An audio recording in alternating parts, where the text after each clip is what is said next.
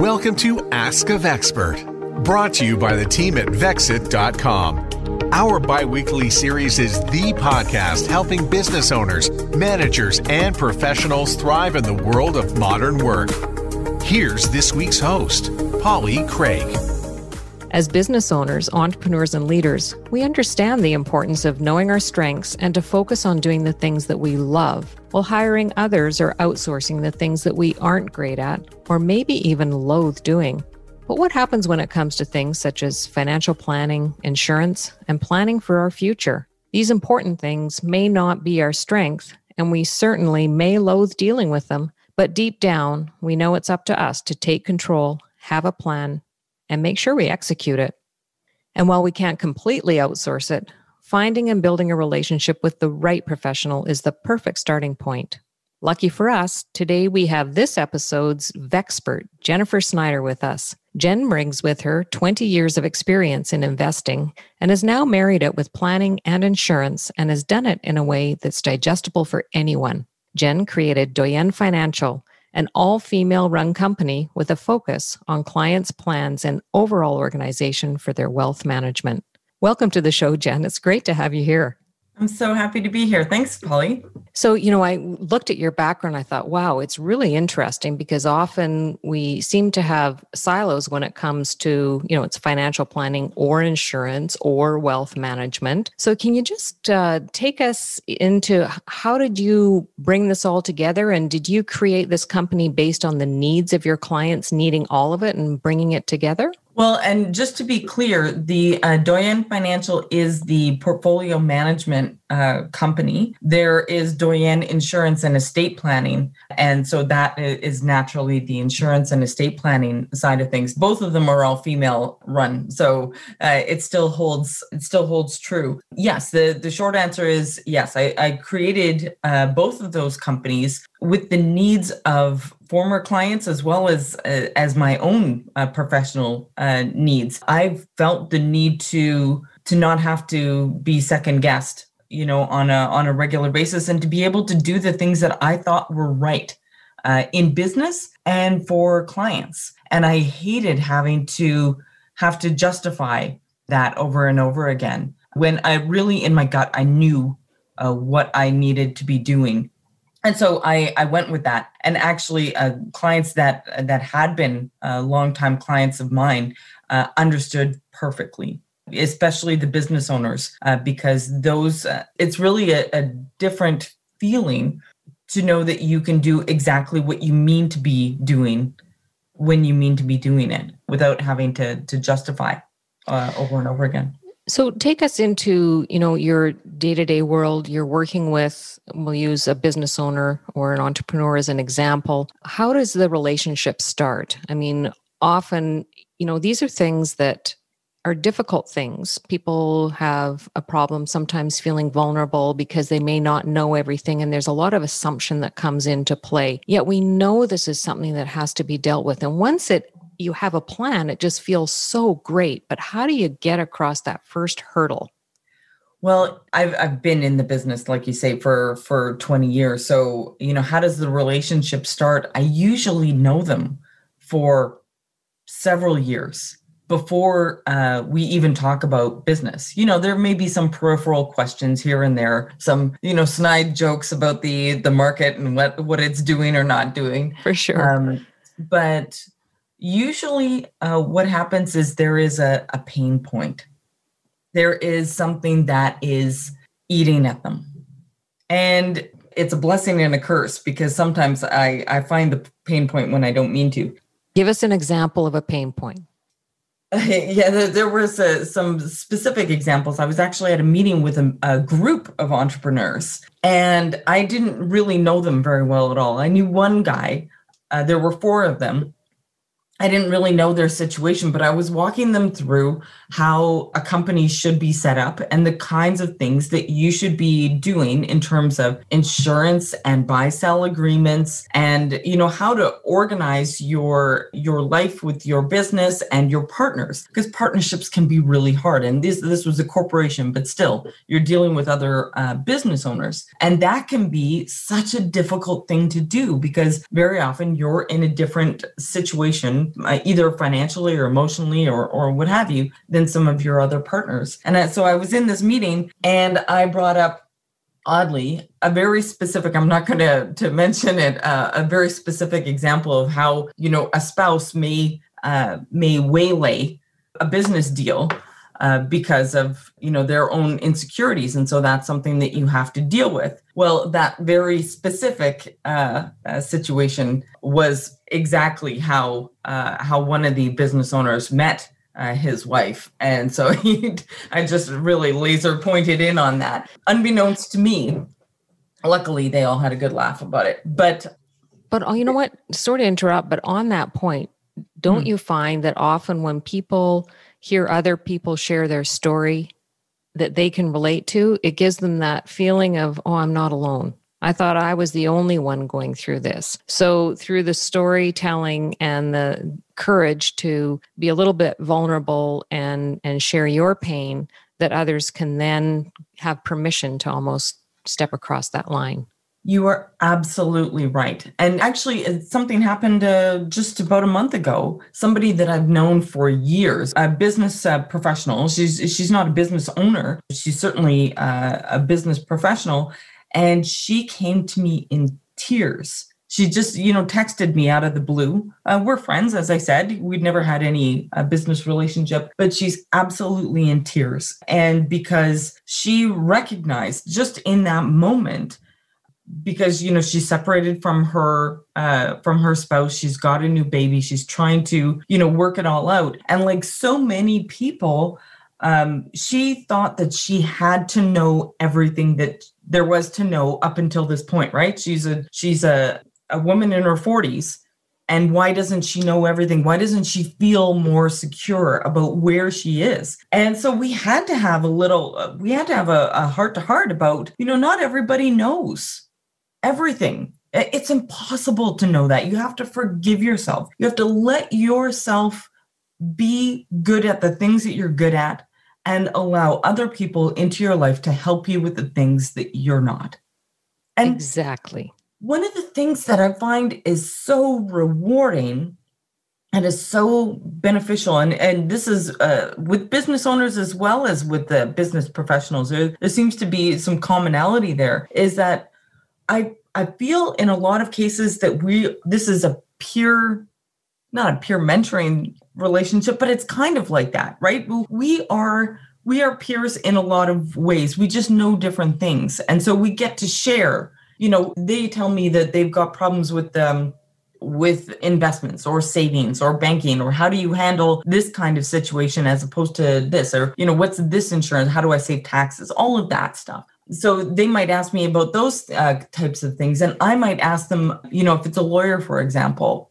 I've got a good friend of mine. She's a lawyer, very, very smart, but she still has questions to ask. And so, of course, I'll come back to her on, how do you set this up or how do you set that up? It's actually a really useful way to be able to interact because you're respecting the other person. You're not using them to the point where, you need to be billed or anything, but you're learning together, because it's important for me to know where your head's at, where you think that you need help. Sometimes, right. So you're kind of identifying their strengths while being able to compensate in areas that maybe that's your strength. So it really becomes a true, partnership tends to be an overused word, but it really is taking a holistic approach because you're able to complement. Well, the funny thing is that one of the things that I've discovered in all of this time is, collaboration, and people are using that word quite a bit. But I think that, words are tricky. Collaboration, I think, needs to be defined, or at least it needs to be defined for what it isn't. And collaboration is not that we work together until I get what I want. Right? That's right. Collaboration is we're both supposed to benefit from this. And I think that is one thing, especially in financial services, right? Everyone's got their ears wide open until they find, oh, what product can I put into this situation? Or, what service can I sell you in order to do X, Y, Z? And of course, that's part of business. Everybody understands that. But when you stop listening at that point, then the relationship stops growing. And whether you're getting money on a regular basis or not, that is now transactional.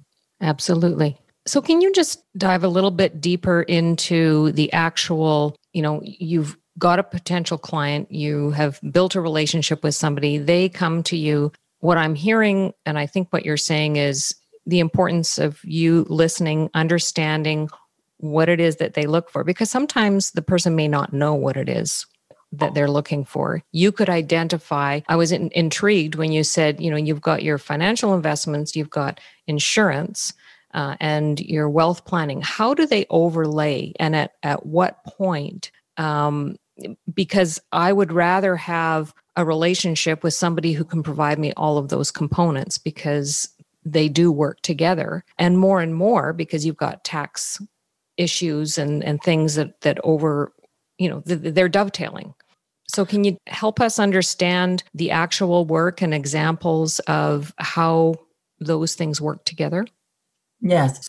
So very often in what we do in financial services is we try and create teams so that we keep everything all in-house, which can be a very useful way to do it. If you can find the crackerjack financial planner and the best lawyer and the best bookkeeper and all those kinds of things, and that's a wonderful thing to be able to do. But very often, some of these people are entrepreneurial themselves.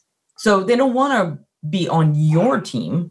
They want to exist in their own right. And so one of the ways that I work is under a real wealth manager framework. And what that means is that you work within a team of professionals for the betterment of the client.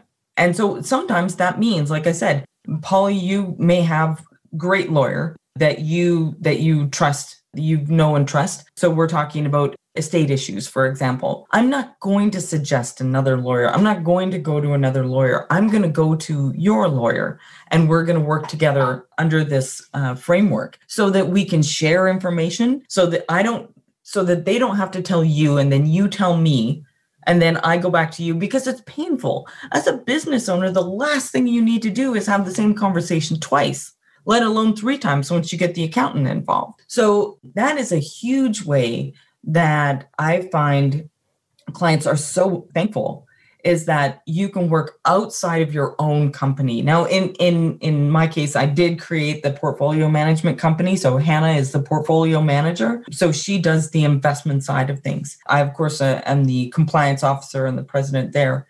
But then on the financial planning and insurance side, I do the insurance and the financial planning. So that's a natural, we're working together, of course, but under separate regulatory environment. That's really important to say, just because, there is a separate regulatory environment. Absolutely. And is that a unique model that you've set up? Or does it happen, but it just happens to be, this is putting you as the sort of the middle of the wheel, so to speak, on behalf of the client, pulling everyone so the collaboration takes place? Because, when you don't really love working, like somebody gave me a good example.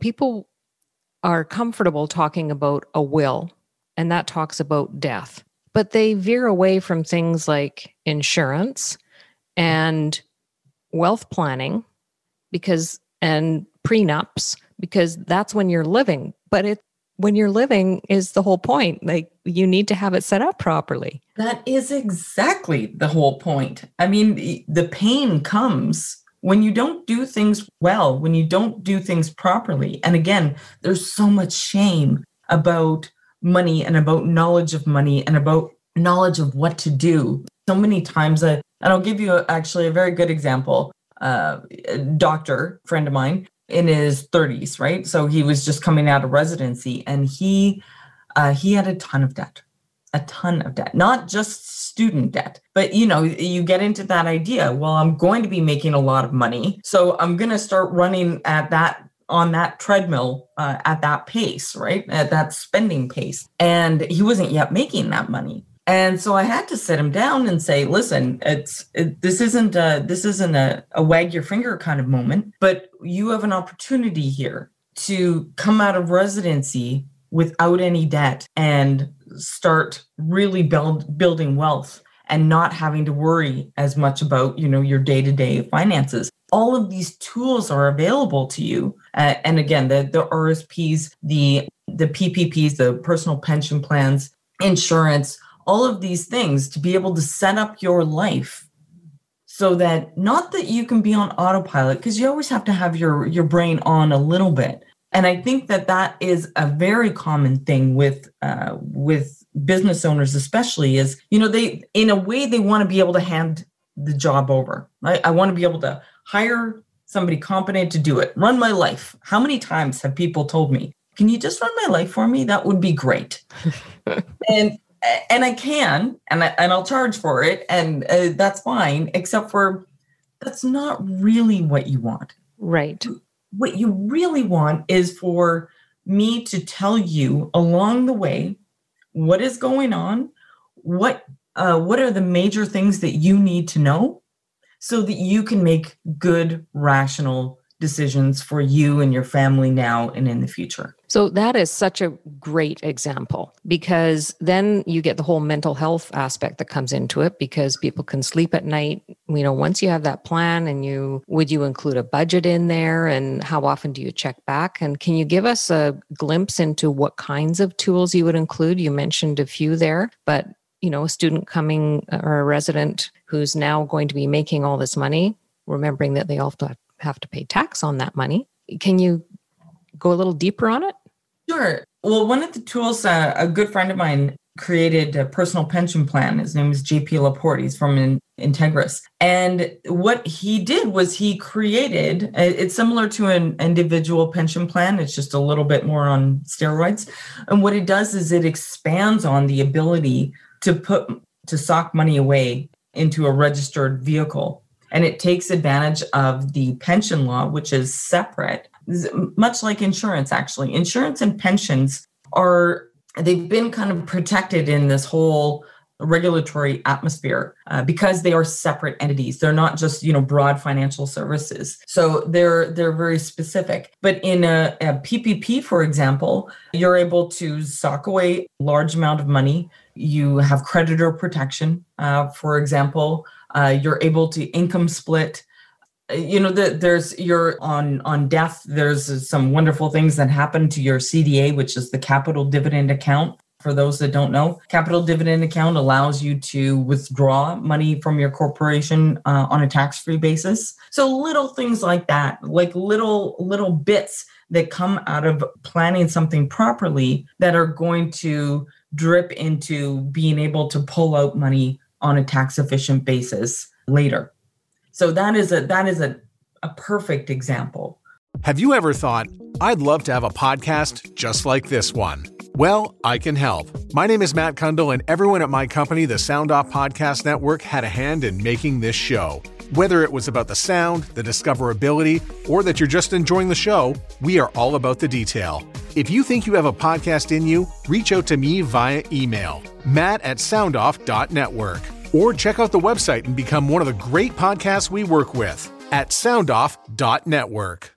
That's a great example. Now, that would be for an individual. What if it's a business owner and they're, now in a situation where they're profitable, they're moving forward, they may be thinking about, succession planning down the road. They don't know whether they should keep the business and pay themselves dividends or sell the business.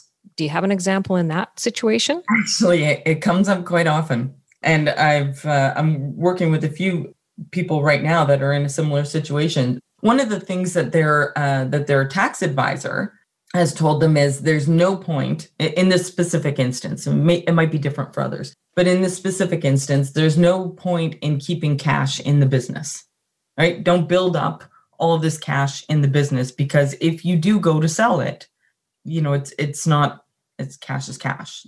So you might as well do something with it. Now, whether that's dividend out, that's certainly an option. One of the partners has decided doing It's called a corporate asset transfer. So I'll give you the short strokes on this, is that the corporation buys the life insurance on the business owner, with the business being the beneficiary. And what it allows is that as the cash value inside the policy grows, you're able to then either withdraw some of that cash value on a taxable basis or borrow against that cash value on a non-taxable basis.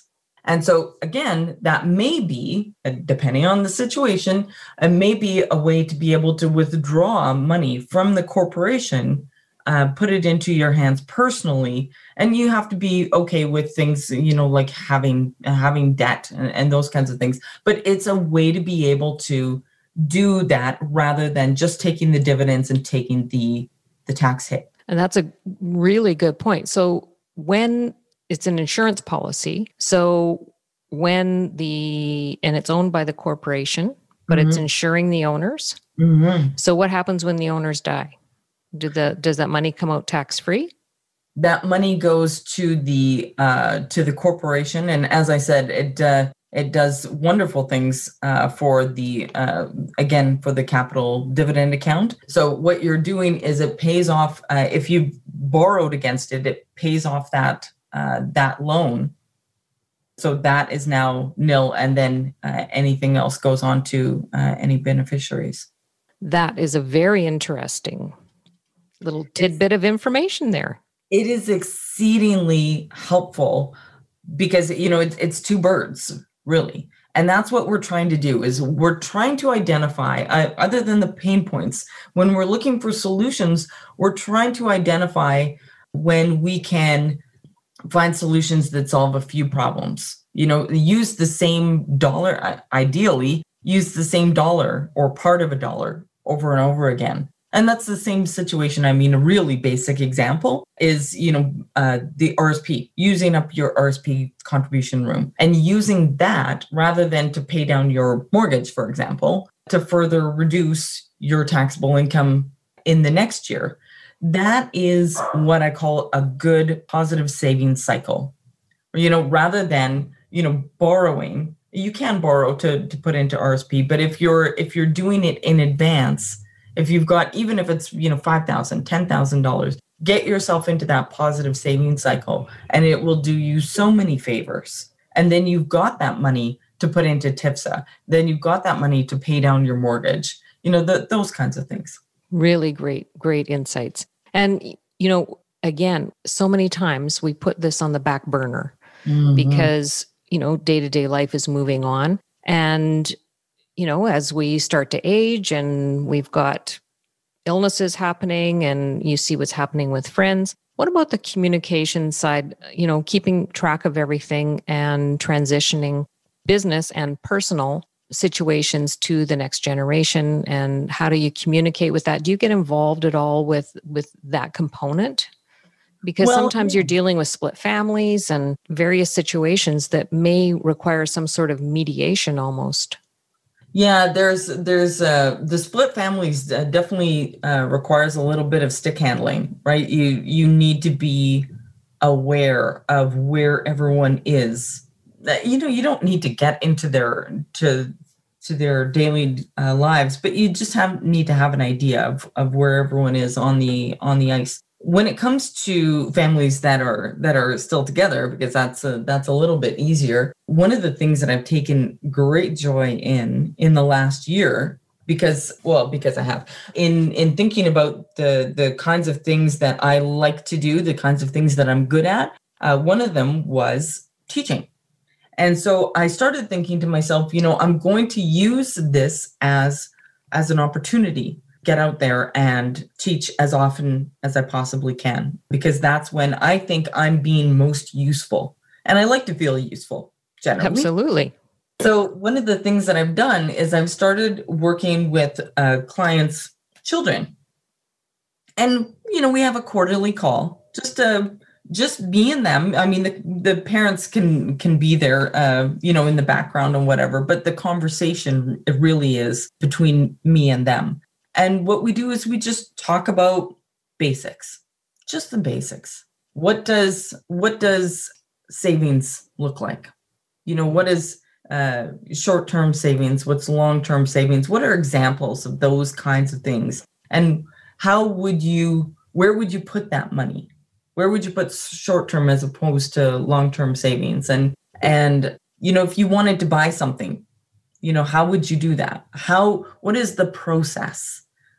To teach them, just take it step by step, because they do have a lot of questions about it. They're just nervous about asking. And really, it is no different between children and adults when it comes to finances. When they don't know, they're just nervous about asking. So you have to have a little bit of space, have a little bit of room, like you say. Let them know what deficiencies I've had. Lord knows I've had them. Well, that's such a great idea, because you think, they may ask their parents. The parents may not have the answer. That's not their expertise. By bringing in an expert like you, where you are a teacher, people aren't afraid to ask questions at school. That's what they're supposed to do. Put your hand up. And it also gives them, I'm assuming, a real feeling of independence and control over their future. One comment I know my daughter made to me, who's in grad school right now, is, that she wished that there were, finance courses that were part of her science curriculum through university. And because, as you say, they come out thinking that they're going to be making this money, but they have no idea how to pay down the debt properly. You've got interest rates that are so low right now that is going to have a different impact. What if those interest rates skyrocket and you're left in a situation where you're unable to live? Right. And the thing is, if it's about understanding what money goes where and what it does to you. When you take it off of a credit card, when you put it into a savings account, you have to understand just the mechanics of how that works. You always need somebody else to come in and help with the actual fine tuning and everything, but to just understand the mechanics, I find is so useful. And in those situations, I find in some cases, the parents are listening, but they're learning at the same time, because they didn't want to ask these questions. And because I'm entering at a really base level, they can feel comfortable in just, oh, that was an interesting thing that you said. Do you mean that when X, Y, and Z? And, that it's a nice non-judgmental way to learn. And that way they can have that to talk about, right? They have that shared experience. Absolutely. And then you walk away from that feeling just that much more in control of your future, and that that's a tick box. Absolutely. And it gets you to the next step. This has been great, Jennifer. What things haven't we touched on? I know you've got a lot of experience in all sorts of areas. Can you take us to another area that maybe we haven't hit on yet? I think they actually, one thing, and especially because in the last year, this may be occurring a little bit more often. And this has to do with couples who earn money differently. So, sometimes, and I've got an example of this, sometimes you'll have somebody who is a commission-based salesperson, like a real estate agent. Real estate agents, when they're really good at what they do, they can make a significant income. And like a doctor, they may get used to that income. Now, that's where the similarities end, because when you're commission sales, it isn't always steady. It isn't always a base amount. And when you're married to someone who maybe doesn't earn as much income, who maybe earns a salary and doesn't have a sophistication when it comes to finances, hopefully this isn't the case, but if neither of you has, great financial knowledge, it can lead to some really dangerous kind of behavior, financial behavior. And that that is about debt, that is about, entitlement to, expensive things and vacations and all those kinds of things. So I had a woman call me up, this is a few years ago, and her friend was a business owner, and we had talked through some things. So he thought that this was a good fit. And we spent a few hours going over what the behaviors were and what she felt. And of course, I'm only hearing her side, what she felt was the problem. And in a lot of cases, and when it comes to couples, there's not one person at fault, right? There is a lack of understanding. And very often having somebody sit in the middle or just on one side and say, you need to stop talking and start listening. And if you're uncomfortable, if you can't sleep at night because of the way that the structure of your finances, or because you don't know about the structure of your finances, you need to do something about that. And that does not mean start a fight, and it does not mean get divorced, because that never makes anybody richer. No. So what you need to do is get some information, start learning about it, get yourself a little bit more comfortable with, why you might do X instead of Z. Maybe what your partner is doing is exactly the right thing, but you just don't know it. And so if you can bring up your knowledge level so that you guys can talk and trust each other with that information, that becomes, it's a marriage saver. Yeah, really good point. Really good point. And I know that through what we're learning with people coming onto the Vexit platform looking for professionals, that family law is the number one being sought after. There's so much divorce going on now, which, if we can solve things outside of having professional fees involved, makes everyone's lives so much better. One area that we didn't touch on that I just wondered if you had some input, you had mentioned way back, just organizing businesses that have partners. Do you have any examples of exactly what you meant there? Is it similar to a marriage in that there's misconceptions or misunderstandings and different views? Well, it's, I've never been married, but of course I have witnessed many, many, many marriages and unfortunately quite a few divorces. So, there is a certain level of experience there, but you're absolutely right. Being in business together is very similar to any kind of relationship, really. And the biggest thing I find is in being honest about what you expect from yourself, what you expect from the other people, what the value of that set of skills is. And that changes over time.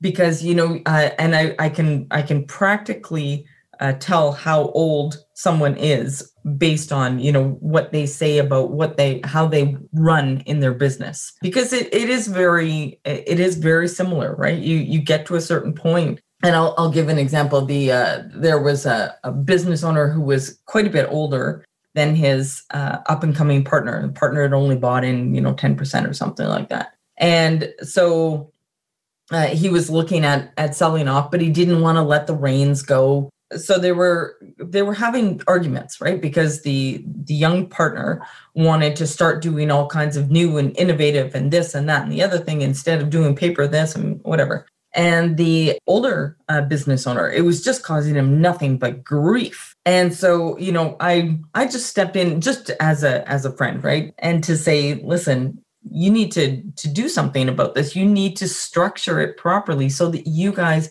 understand what you're going to get out of it, when, and set some clear boundaries. And it's the same thing with any kind of relationship. Getting into a marriage without at least the talk that surrounds a prenuptial agreement. Maybe a prenup isn't necessary. I don't know. I'm not a lawyer. But you should at least have the talk about, how are we going to handle finances? How are we going to make decisions? How are, all of those things. And in that business owner's case, what ended up happening is he was never going to leave the business. When I first met him, he was going to work until he was dead. And then all of a sudden, he was ready to be out. And he said, Jen, okay, I'm selling my business and I want to be out in 2 months, like preferably next month. And I was like, whoa. We have not set this up because you said you were not ready. And so you have to now, as an advisor, recognize the signs. And, that was the first time I had dealt with that. So now I can see the signs leading up to it and I can guide them a little bit so that we have things prepared so that it's not super rushed and chaotic, because that's the last thing you need when you're leaving a business, is to have all of those emotions guiding your decisions and probably making bad decisions.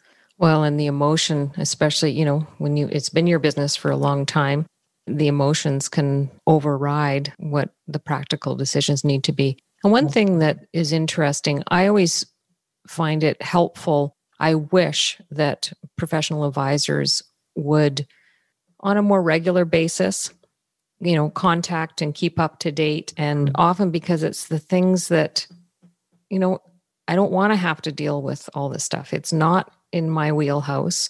And so it gets put off, and I don't want to just deal with it at tax time. But to have that reminder, do you do that for your clients, that you're the one, like, why don't professionals have a rhythm and drive the relationship? It's like you have business, you have clients. It's up to me as the business. You have regular check-ins, you survey them, you ask them, they're customers. Yeah. It doesn't seem to be the same relationship when dealing with professionals. No, I agree. And actually, to your point, I set up a thing with the portfolio management side of the business that whenever Hannah makes a trade in the models, she sends out an email, just a blanket email to anybody in those models saying, this is what we did, this is why we did it, and this is the consequence. A gain, a loss, whatever that you're now in a different area, whatever the case may be. And I was so pleasantly surprised but a little bit mortified, how thankful people were. just that little thing. Because, you think that they're not listening, right? You think that because, when you meet them once a year and you start to tell them all of the myriad of things, their eyes glaze over, and you think that they're not listening. What I've learned is that you're giving them too much at once. If you give them a little bit, and I'm not saying it in a condescending way, I'm saying we're all busy people and we're dealing with our own things. So, give me the 30 seconds of, oh, you're out of gold and you're into financial services. Got it. Gold bad, financial services good. I understand. Thank you. Yeah, thank you. And why can't we just make it easier, at least, on people, so that when we do meet on the annual basis, we can talk about larger scale things instead of. It's such a good point, because then it instills that confidence. Then if somebody else wants to, you run into people all the time that, well, why aren't I dealing with that person? They're interesting. So invest in the retention of a relationship, just like any business would with their customer base. Yeah. And honestly, just like any relationship in your life, if you expect to keep that relationship, you have to be a part of it. You have to participate in it. And that doesn't just mean, again, the collaboration doesn't just mean that, we're working on this until, you pay me on a regular basis. That's not how this works. Wow. Well, I think that is the perfect place to end, because we definitely, I think, collaborated on this episode to come to some really great takeaways for our audience. And we really appreciate having you here, Jennifer. Thank you so much. Well, that was a lot of great information from our Vexpert, Jennifer Snyder with Doyen Financial. And we do take the show notes for you. You can find them at vexit.com/podcast. And we'd love for you to join in on all our conversations that are taking place throughout our social media channels and on vexit.com. By the way, if you have ideas for topics that you would like covered, or maybe it's a problem you want solved, you can connect with us directly, and I'll get it at podcast@vexit.com. Our goal is to help you live your best life by giving you access to knowledge and expertise you can trust. And then when the time comes and you do need a professional, you'll know where to go by using our free matching tool. Thanks for being here, and I hope you'll join us next time. The Ask a Vexpert podcast is a production of Vexit and distributed globally by the Sound Off Media Company.